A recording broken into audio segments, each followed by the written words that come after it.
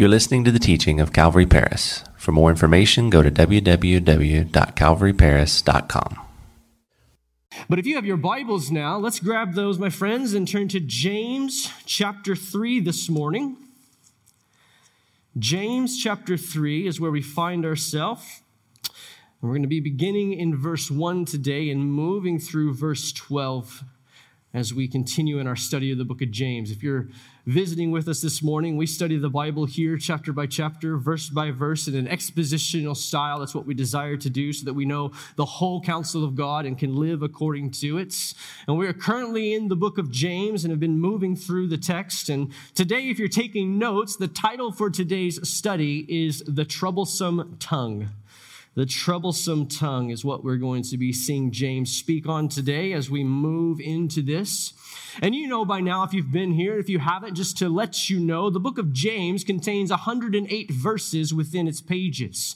And within those 108 verses, we find 54 imperative verbs or exhortations, these charges that are given by James, all surrounding the topic of practical faith, of living out our faith practically in this world and living for the Lord in our everyday lives. And we see James and have seen James cover topics that have included trials and temptation, the tongue, like I said, we're going to be speaking about today, looking at time management and time awareness, seeing what togetherness looks like as the body of Christ, what true religion is, and what trusting God with our everyday life looks like as well. We see practical faith all over the book of James being taught to the believer.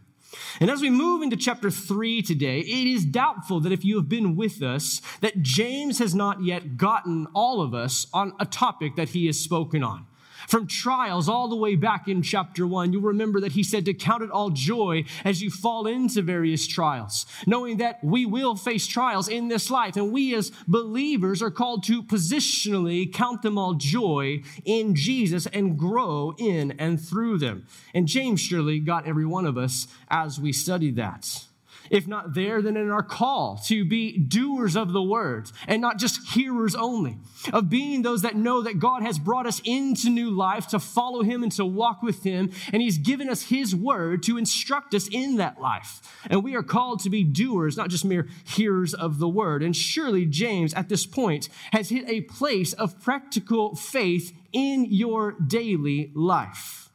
But if you for some reason have felt left out in the book of James, if you for some reason have felt that James has not spoken to you directly, then I can promise you that today James gets every one of us. For today, James is going to be covering, like I said, the topic of the tongue. The topic of the tongue and speech, the troublesome, untamable tongue that every one of us possesses and every one of us wields on a daily basis. James today is going to seek to show that a mark of maturity in the Lord is that of one who controls their tongue, who has a rein on their mouth, and who uses it there to glorify the Lord and to serve him and those around them.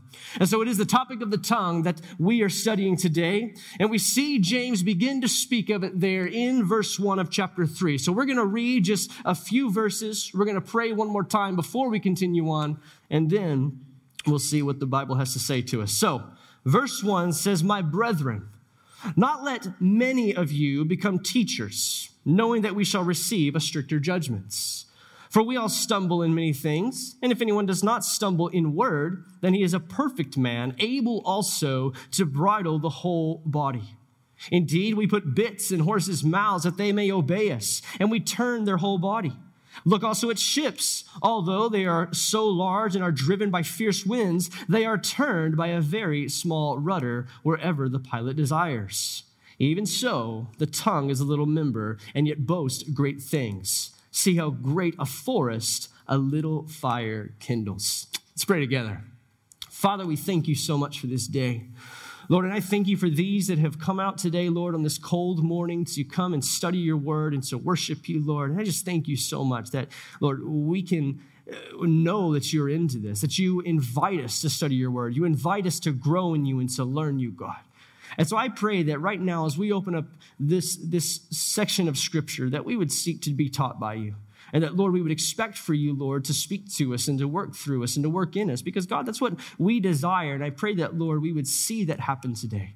And Lord, we need your help as we study this. And so thankful, Lord, that your word shows us that you send us the Holy Spirit, the helper, to teach us, to direct us, and to help us to know what your word says and how to apply it to our lives. And so we ask for that today, Lord, and we ask that you would lead us and guide us. In Jesus' name we pray. Amen. Amen. Well, as James has been doing through the use of plain language and illustration, we're going to see throughout all of this text today, James illustrate some characteristics about the tongue.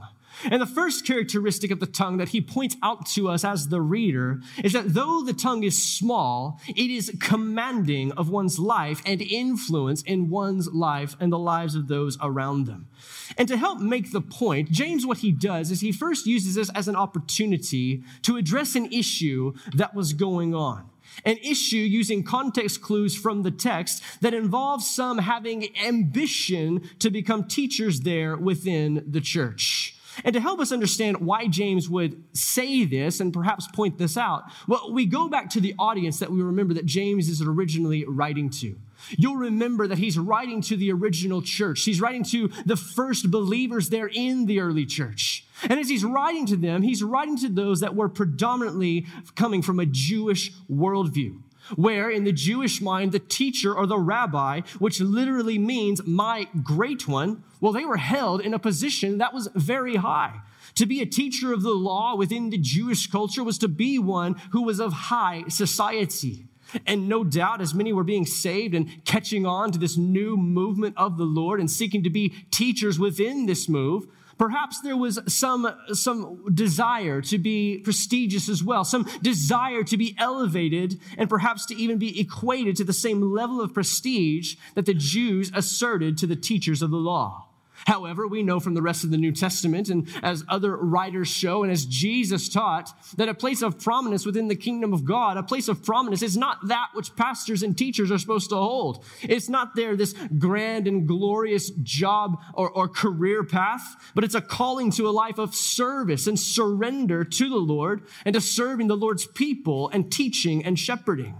And James wants to make sure that these new believers here, who perhaps were excited and desiring to be teachers, that they realize that, hey, the prestige that they knew as Jews and the prestige that they maybe sought to have, well, that's not what they were there called to seek.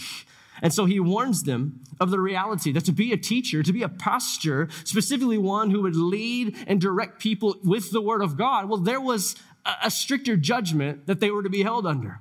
He lets them know that, hey, if you want to do this, understand that there is an accountability that you are not currently under. There's an accountability of speech and conduct that must be adhered to in the life of the pastor, in the life of the Bible teacher. And the Bible is clear throughout the life of the teacher. Well, it must match up with the message that they teach, and that there is a stricter judgment that comes with that. To not have the life and the message that lines up is to be disqualified. And in eternity, there is a judgment that James lets know is going to come, a judgment that is distinct and awaits teachers. And this applies still today. This applies still today to anyone who would desire to teach the word of God, anyone who would desire or feels a call to teach and to lead in the word. This still holds true today. That there is an accountability that goes along with it, a measure of seriousness that the Bible is clear on. And you know what that judgment is that James here is speaking of? I don't know what that entails. I'm going to find out one day, because I know that what I'm doing right now, the teaching that I'm doing on Sundays and Wednesdays and any time that I get the opportunity to teach the Bible, well, I'm held accountable for it in the same way that you are. As you teach the word in whatever capacity that you want to or desire to or do currently teach, understand that God's word says it's a serious thing. It's a serious thing, you life group leader. It's a serious thing, you children's ministry teacher. It's a serious thing, you discipler of that person at work, or that one that you who desire to teach God's word, that there is an accountability that goes along with it. There is a stricter judgment. It is not a light thing. And it wasn't in James's day, and it's not in our day. So James issues this warning on the onset of this topic of the tongue, and then he uses it to cover the rest of the reading audience.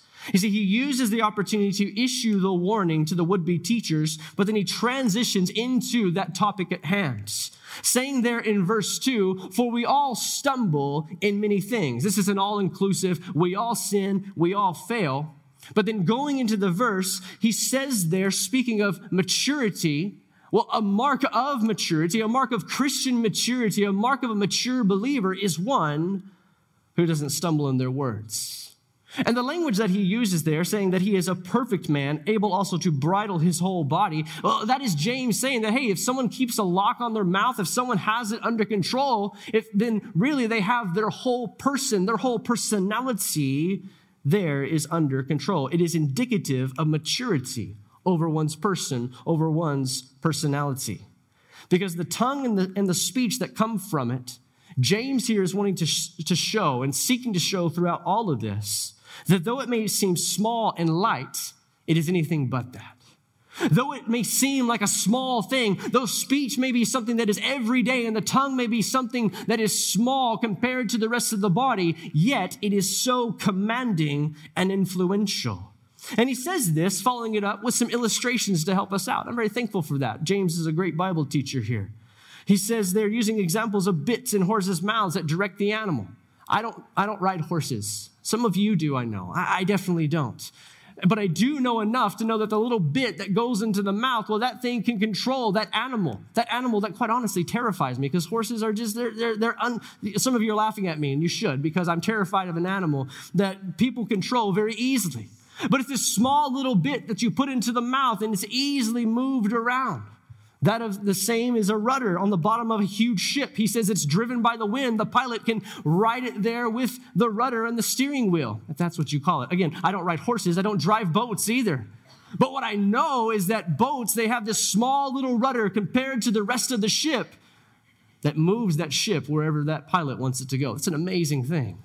And James uses this illustration the same way the tongue, a spark that sets an entire forest on fire. He says the tongue is small, yet it is commanding.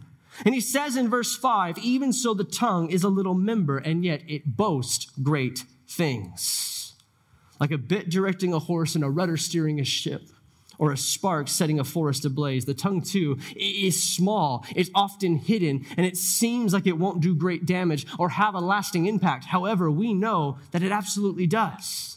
It absolutely does. The tongue is able to command so much of its owner's life and the lives of those around its owner. And he says this, again, having warned teachers of the impact and the strictness of judgment that they have. And so I think that's another fitting example for us to see today. You know, again, putting myself out there, it's my call to teach the Word of God here as the pastor of this church. And I realize that what I say and when I'm up here talking, that many of you are listening intently. Some of you are not, but many of you are.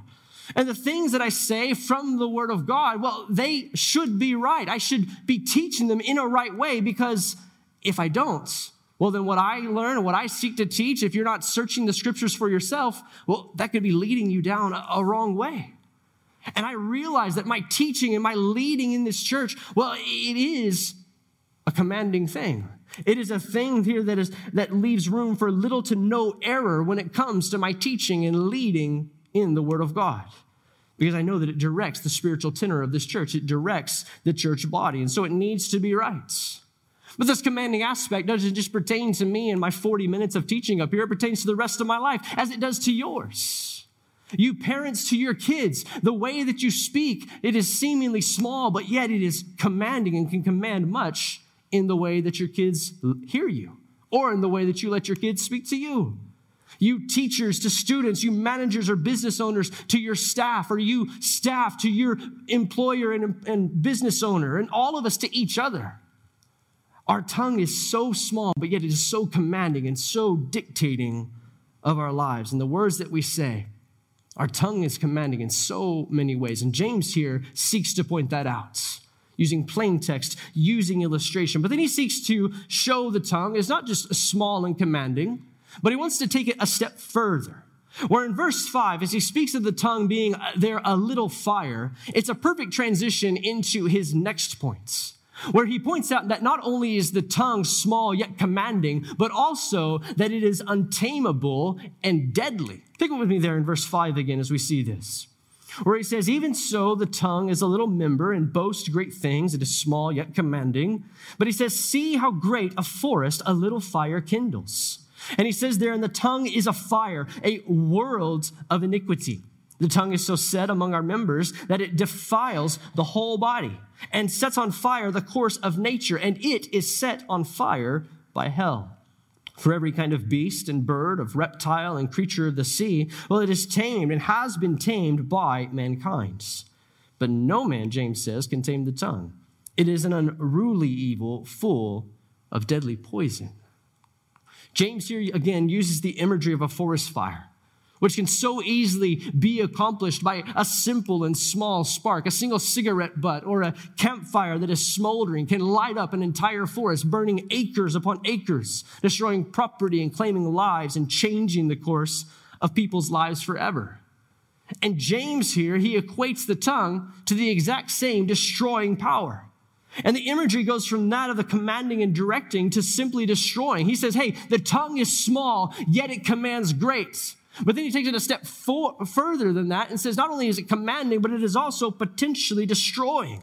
He says that the tongue is so set among the members of the body, meaning that where it is in proximity, where it is in priority, and where it is able to be heard, that it commands the whole body. That it in fact dictates the course of an entire person. And he takes it even a step further and he equates the tongue not only to that which destroys vast amounts of acreage, but also of that of an untamable animal. Speaking of how humans have the ability, have the authority given by the Lord even to subdue the earth. But yet the tongue, what resides within their member, he's like, there's no human that can tame that. He says the tongue, no human can tame. He says it's an unruly evil full of deadly poison. And this is not something that James is alone in thinking. If you're familiar with the rest of the Bible, you know that the tongue is not just something that James talks about here and then nowhere else speaks about it. I mean, if you're just reading through the book of Proverbs alone, you see tons of places where the Bible speaks on the tongue being an issue, being one that produces great damage as someone wields it. Proverbs 10:11 is a great example, where it says, the mouth of the righteous is a well of life. That's a good thing. But violence, it says, covers the mouth of the wicked. Or what about Proverbs 13:3, where it says, he who guards his mouth preserves his life, but he who opens wide his lips, well, he shall have destruction. Or Proverbs 15:1-2. We see that there. It says, a soft answer turns away wrath, but a harsh word stirs up anger. The tongue of the wise, well, it uses knowledge rightly, but the mouth of the fool pours forth foolishness. Proverbs 15:4 is not unlike it. It says, a wholesome tongue is a tree of life, but perverseness in it breaks the spirits. And then Proverbs 28:18-19, the last one says, like a madman who throws firebrands, arrows, and death is the man who deceives his neighbor and says, I was only joking. The tongue and what comes from it is not only small and commanding, but it is also deadly. And I'm sure that if today I asked for hands to be raised in this room representing those that have been hurt or felt that deadly sting of the tongue at any course and part of our life, that all of our hands would be raised, because that's not something that we're unfamiliar to. Nor are we unfamiliar in the same way every hand should be raised, if we're honest, for how we at times have let our tongue cause death in the hearts and lives of someone else. Because what James is pointing out is all inclusive. What James is pointing out is that the ability to speak, the possession there of the tongue and the ability to speak, well, it lends itself to this untamable, deadly aspect of our hearts and lives, especially if we are apart from Jesus. Born into this world, sinners separated from the Lord, all we know how to do is sin. That's just a reality. And what comes from inside, or what is inside, will come out. And James here is seeking to point out that, hey, look, the tongue, it's what lets those things out. And once saved and changed, James is pointing out as he's speaking throughout this entire book on practical faith, well, that can't be the case anymore. The fact of the matter is that as a believer, we should be those that see our tongue differently than it was before Jesus, which is what he's getting across in the final verses that he covers there, picking up in verse 9. Read with me there. where he's there speaking of the tongue, says, with it we bless our God and Father, and with it we curse men who have been made in the similitude of God. He says, out of the same mouth proceed blessing and cursing. And he says, my brethren, these things ought not to be so. Does a spring send forth fresh water and bitter from the same opening? Or can a fig tree, my brethren, bear olives, or a grapevine bear figs? He says there, thus no spring yields both salt water and fresh. See, James here points out that the tongue, which is both commanding and deadly, he says here is also capable of praise and blessing. And notice that this is the first time in all of this text that James is pointing out that the tongue can be used for a good thing.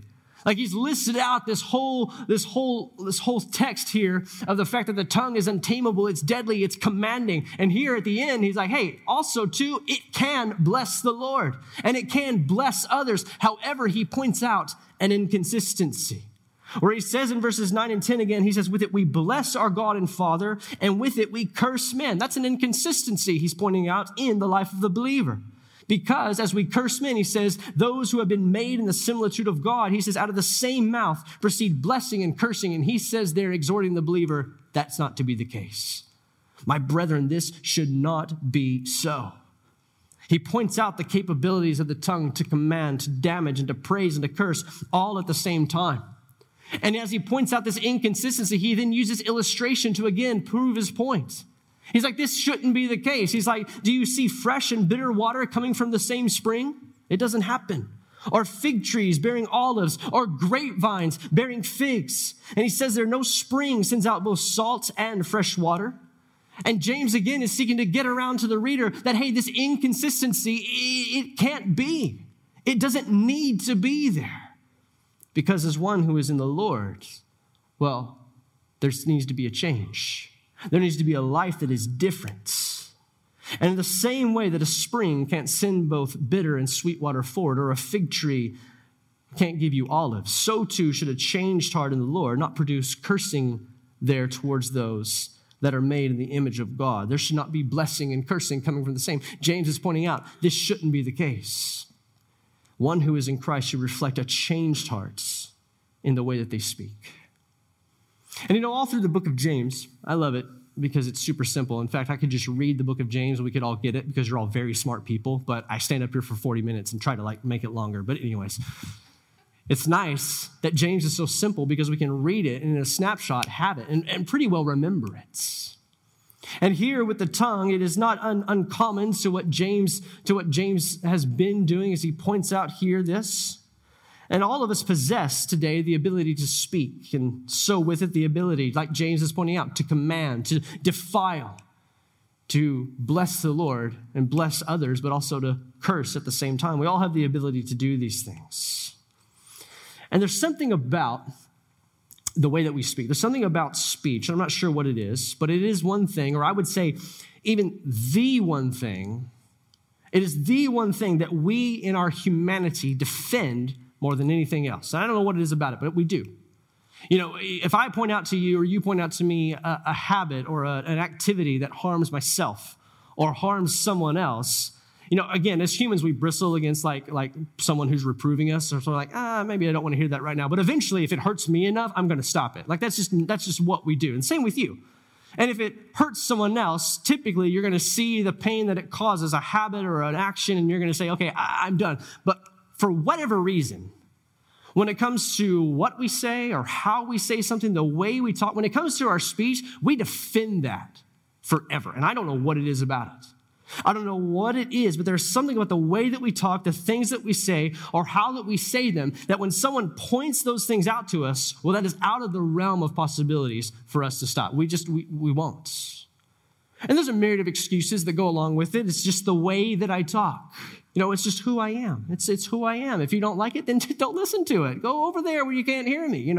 That's what we do. Or we chalk it up to culture and things around us. We chalk it up to our upbringing or our work culture. That's just what I've heard all my life, or it's what I am around every single day. The phrases of defense go on and on and on and on. And along with it is a refusal, and it is a refusal A refusal to see what God's word is showing us today, what James is seeking to get across. The reality is that a life that is claiming Christ, but not seeking to control the mouth, is immature.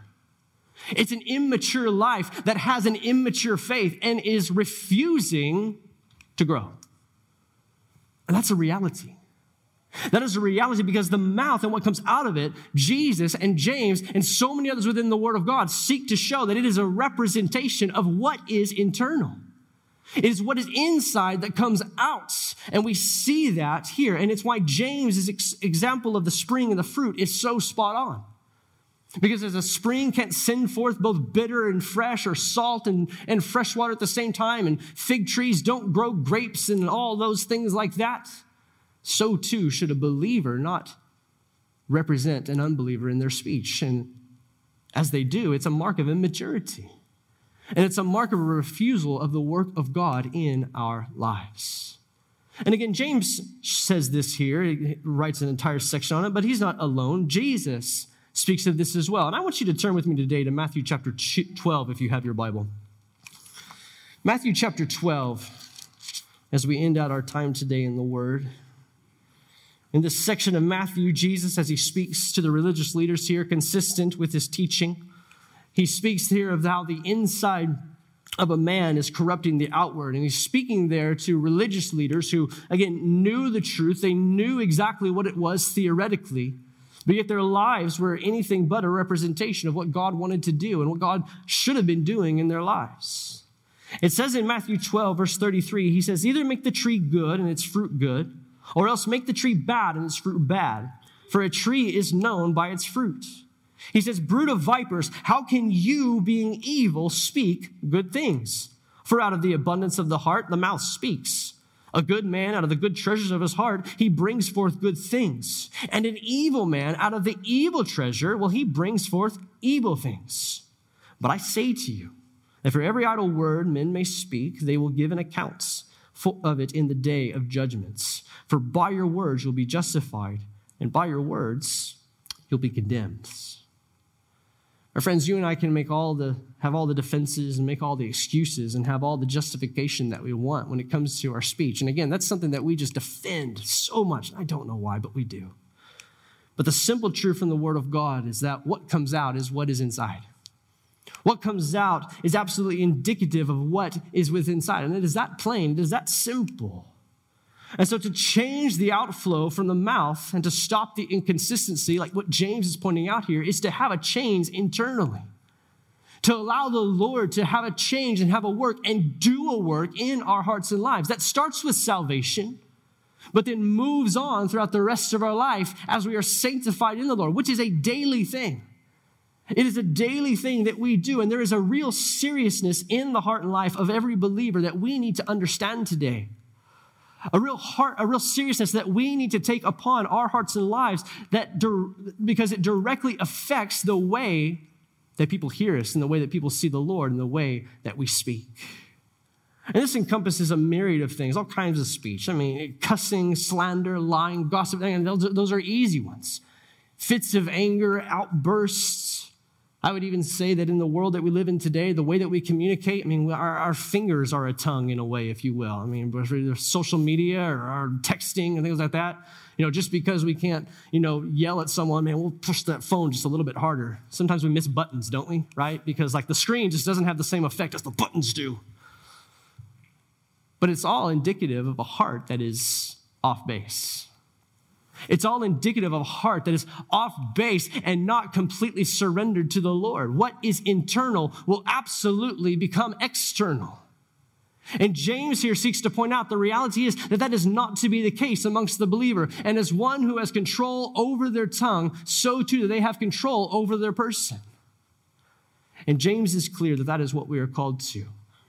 James is also clear that no man can tame the tongue. You're like, well, then what am I supposed to do? Well, if no man can tame the tongue, then it's up to us to turn to the one that can. To turn to the one who does a change internally and then affects the external. And again, what that means is that starts with salvation. It starts with a relationship with the Lord. Again, as I said earlier, apart from the Lord, all we do is sin. Apart from Jesus, all we do is walk in disobedience. All we do is walk in disobedience and as enemies of the Lord. We see that explicitly within the Word of God. But yet in Jesus, surrendered to him in the finished work of Jesus on the cross of Calvary, we are no longer enemies of God, but we are now reconciled, sons and daughters of God. That is an amazing truth. And as such, the Lord takes up residence within inside of us. The same power that rose Jesus from the dead lives within every single believer. And that right there is where the change starts. The change starts there, and then it continues on as we are no longer conformed to this world, but every day are being transformed by the renewing of our mind. We see that in Romans 12 too, where we submit ourselves every single day to God as living sacrifices. And that starts very practically, very simply. I say it always. I'm going to say it forever. By waking up, opening up the Word and saying, God, what do you have for me today? Of reading our Bible and praying every single day and asking the Lord as he is living within us to change us from the inside out. And it takes all of us making that conscious effort every single day to start there. But then throughout the day to make sure that we stay there and to ask the Lord simply, hey, God, you know what? I have a problem with this 1 4-letter word. Hey, help me today.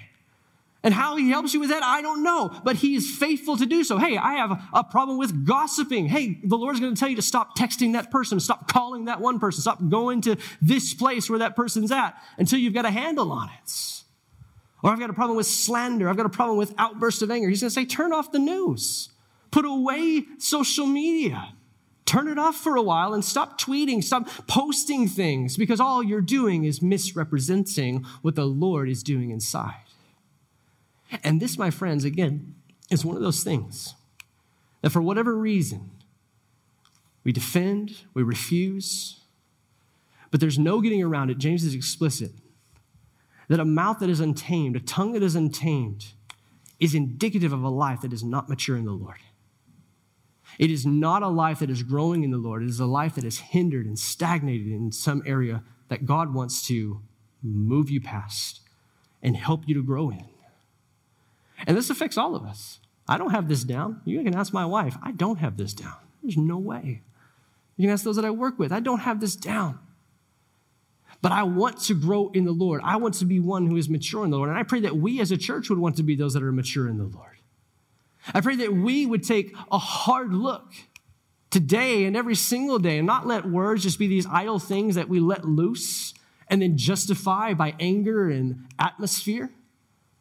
But we say, Lord, I want you to control every piece and part of me. I want to submit to you in every single way and allow you to lead and to guide me according to your word and to be that mature believer that represents the Lord's in every aspect of my life. Speech, the biggest way that we let people know that the Lord is the Lord of our lives, that being the ultimate, that being a priority.